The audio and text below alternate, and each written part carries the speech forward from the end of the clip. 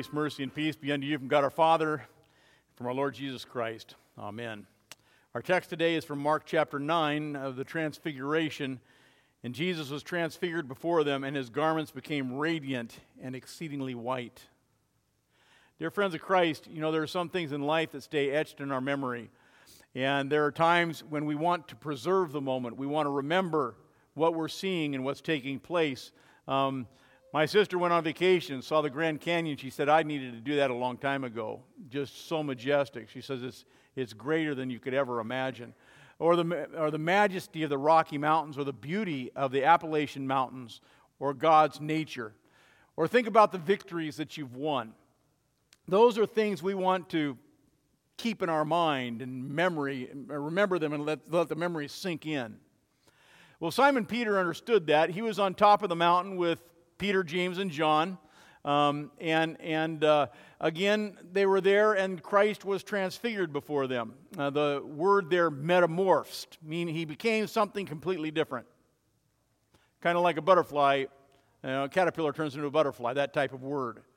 And so he was changed right before their eyes. They thought they knew him, and then all of a sudden he was something else. And they were terrified, and they didn't know what to do with this. So Peter blurts out, Rabbi, it's good for us to be here. Let's just build 3 tents and let's live up here forever. Didn't know what he was saying, didn't know how to respond to this. People don't just all of a sudden change in front of you. And yet it was beautiful. Being in the presence of God's glory. And Peter, James, and John didn't want to come down. They wanted to bask in that glory. Peter says, let's just stay here. You know, sometimes we don't understand what it means to go to heaven. And when somebody dies, we think, okay, now you're in heaven. Good for you. What does that mean? Well, your body goes into the grave until the day of resurrection, but your soul goes to be in the presence of God, in the presence of God. And you say, big deal. Well, Peter, James, and John said, we're in the presence of God. Let's stay here. Let's just spend an eternity here. See, this is something you don't understand. The joy of just being in his presence. And so let us consider that as we consider our theme today, a glimpse of glory. A glimpse of glory. Well, in our walk with Jesus, too, we have a glimpse of glory. It doesn't last long. Peter, James, and John got to see it for a moment, and then they'd go back down the mountain. And we have glimpses of glory, glimpses of moments where we know God is with us. You have somebody who has cancer, and you pray, and the cancer is healed. And you have moments of glimpses of the glory of God. Maybe you've had some kind of way God has worked to give you strength in your life. When you were weak, he made you strong, and you had a moment and a glimpse of his divine glory. Or maybe there was a time where you were so discouraged, so depressed, and God came in with his word and with those around you, family and friends, and he lifted you up. And you saw a glimpse of his glory. Or maybe there was that time where you felt especially close to God. Maybe it was in a worship service, or maybe at another time. Maybe you were here at the altar receiving the body and blood of Christ, and you felt especially close to God, and you thought, I just don't want to leave at this moment. But by nature, because of our sinfulness and our separation from a God who is holy, we can't be in his presence. In fact, if we were to be in the presence of God, we would not only fall down in trembling and fear, but if we were to see the full glory of God in our sinful nature, we would die. You can only see God's glory veiled as sinful people. What a joy it will be to be able to stand in the fullness of his glory. And so we only get glimpses, moments of God's glory on earth. And those glimpses are passing because we live in a sinful and we live in a fallen world, a world of pain, a world of tragedy, a world of difficulty, a world of challenges. And I don't know what's going on in your life, but I can assure you if we were to share the stories right now of what's going on, the burdens that I have right now, the burdens you have right now, we'd be here for a while. A world of sickness and death. We live in a world where God's glory is found in a promise. His glory is found in a promise. And so we live in a world where we cry out with King David, "My heart is in anguish within me. The terrors of death have fallen upon me. Fear and trembling have come upon me, and horror overwhelms me. And I say, oh, that I had wings like a dove, that I'd fly away and be at rest. Yes, that I'd wander far away and lodge in the wilderness. I'd hurry and find a shelter from the raging wind and tempest." Have you ever felt that way, like you just wanted to disappear, that you wanted to get away from all the stress and all the hurt and all the pain and the suffering of this world and just hide so nobody could ever find you again? Have you ever felt that hopeless, that lonely? Well, if you have, there's a reason. We live in a world where the glory of God is masked in little promises. It's masked in where God delivers himself in word, water, bread, and wine, and the proclamation of his word, hidden in the water of holy baptism and hidden in the bread and wine of holy communion. And God comes to us, but he comes veiled. He comes hidden. And there we see his promise, and there we see his glory, where God delivers us the simple things, forgiveness, where he delivers eternal life, and where he delivers salvation, to transform our black hearts. I'll get to the transformation of our hearts in just a little bit. But maybe you want to see more of God's glory. Maybe you want to be like Peter, James, and John, and you say, well, God could show his glory to Peter, James, and John. Why can't God show his glory to me? And you want to have that moment where you see Jesus shine. And maybe his promises, these simple promises, are not enough for you. And maybe you want more. But I want to ask you, and I want you to think about God's simple promises. In those moments when you've had the deepest despair, when you've been grieving or hurting, in those moments where you're struggling, it's those promises that mean the most, right? When we're struggling the most, those promises come to us, and we cling to them like an anchor to our soul. And they mean the most. But it's just a simple promise. There's more there than you think there is. Through the dismal valleys and the most desperate times in our life, the dark shadows of this world, our Savior opens up his arms and he says to us, "Come to me, all you who labor and are heavy laden, and I will give you rest. Rest for your souls.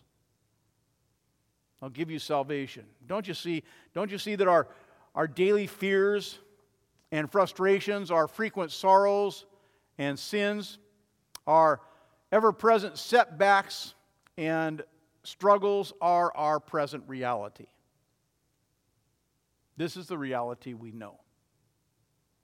Indeed, this is the reality in which we live. Pains and trials and sin, suffering, sickness, and death.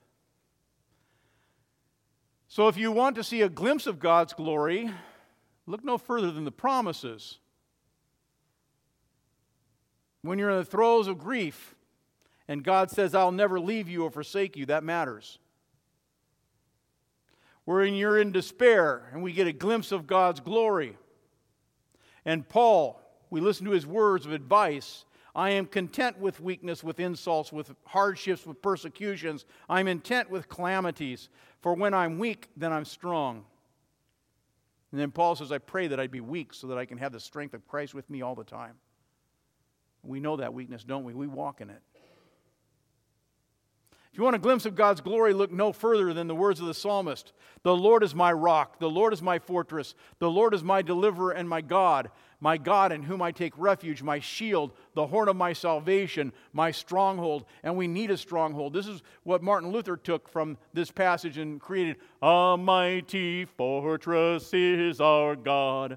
And of course, he is our fortress because our lives are shaky and unstable. There's a satanic lie out there, however. It's called the theology of glory. And many Christians live by the theology of glory. They believe that if they have enough faith, and what they end up doing is putting faith in their faith, but they believe that if they have enough faith, that they can become successful and prosperous, and that's what God wants for all His people, all of them. If you have enough faith, you'll be successful and healthy and wealthy and prosperous. And so you cling to that faith. So God will take away your suffering and not let you live here on this world of brokenness and sin. But this kind of earthly glory is unbiblical, and you want proof? Look no further than the disciples. Those guys turned the world upside down. They really did. They changed the world after Christ's death. And yet, you look at every single one of them, except for the Apostle John, every single one of them died for his faith. They died without pennies in their pockets. They died brutal, painful deaths.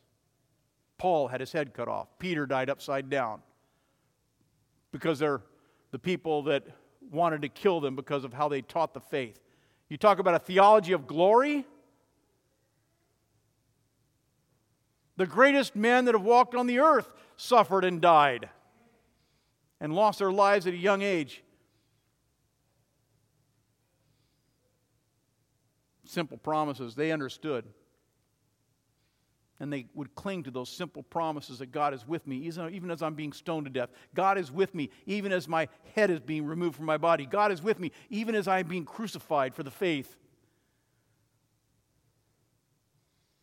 And beyond death's door, they knew that they would die, but they would be transfigured. And they clung to that promise that they would die and they would be transformed. Like Christ on top of the mountain, their bodies changed, their bodies transformed into something different, into a holy body, into a glorified body, the Bible calls it, that we will one day in His kingdom, when He comes again and creates a new earth, and we will have transformed, glorified bodies. What kind of bodies will those be? But the disciples believed the promise because they saw Jesus. They saw Jesus transformed. They saw Jesus suffer, die. And they saw Jesus rise again. You want proof that this theology of glory is unbiblical? Look no further than Jesus Christ. He was the perfect Son of God. He was the perfect one who never sinned, who had a perfect relationship with His Heavenly Father. And yet, despite this perfect relationship, He prayed the night before His death, Heavenly Father, don't let this suffering and death fall upon me. Nevertheless, Your will be done, not mine. And it was God's will that He suffer and that He die and for the sin of the world that you and I might be saved.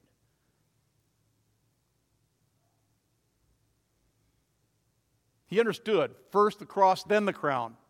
The disciples understood, first the cross, then the crown. And we must understand too, first the cross, then the crown. But the promise matters.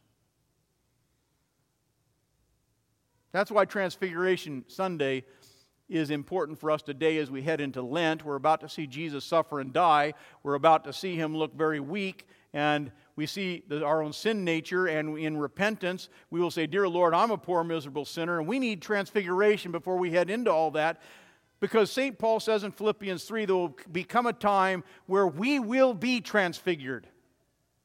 We await a Savior, the Lord Jesus Christ, who will change our lowly body to be like His glorious body, glorified bodies, by the power which enables Him to subdue everything to Himself. In our Old Testament, in our epistle lesson today, we talked about Moses and the veil, and how when we stand before God in the law, the Ten Commandments, do this, don't do this. If you don't keep God's rules, you will be damned. It's a veil. You can't stand before the law. But since Jesus Christ has come to take the law away from us so that we no longer are condemned by the law, the veil is removed and we stand in the glory of Christ. We've been transformed. Now you can't see it, but you have been glorified. You have been transformed by the blood of Christ. You have been made holy. You have been made righteous. You have been made perfect. And you are transformed so that you no longer need the veil of God's law to rule your life. You now live in the glory and the love of God. And you say, now I don't have to keep the law. No, no, no. God says, if you love me, if you live in my grace, if the veil has been removed, keep my commandments. But now we do it joyfully. Now we keep God's commands because we have a Savior who loves us. It's a choice we make. Because God sent His Son and made a choice to save us. And we choose to let Him be our Savior. We choose to let Him be our God. By the power of the Holy Spirit working in us, He gives us that faith, that ability to cling to His promise and say, this is my God in whom I believe. This is my God. And our souls are transformed. One day they will be completely transformed. What an awesome event that will be. When Christ returns and our bodies are then all of a sudden risen from the grave and we're given new and glorified bodies. But today we just get a glimpse of that glory. We just get a glimpse. But one day, He'll be forever. Peter, James, and John, they just had a moment on top of the mountain with Jesus. One day we will have forever. And as the disciples stood on top of that mountain, they watched Jesus shine. They were filled with fear. I don't know what kind of fears you have today. I don't know what kind of burdens you bear. But one day, when you're standing in the presence of Christ's holiness, they'll all melt away forever and ever, and there will be no more suffering, no more sickness, no more pain and death.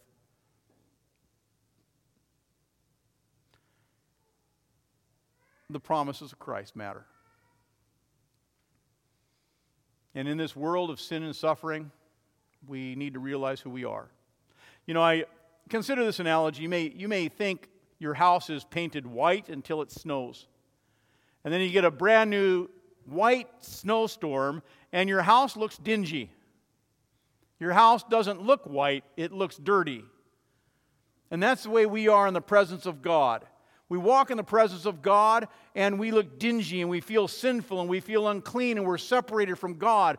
And we say, where are your promises? But when you're in the presence of God, everything is made perfect and we match His glory and we match His righteousness and we match His holiness. Why? Because the blood of Christ has purified us and He's made us white as wool.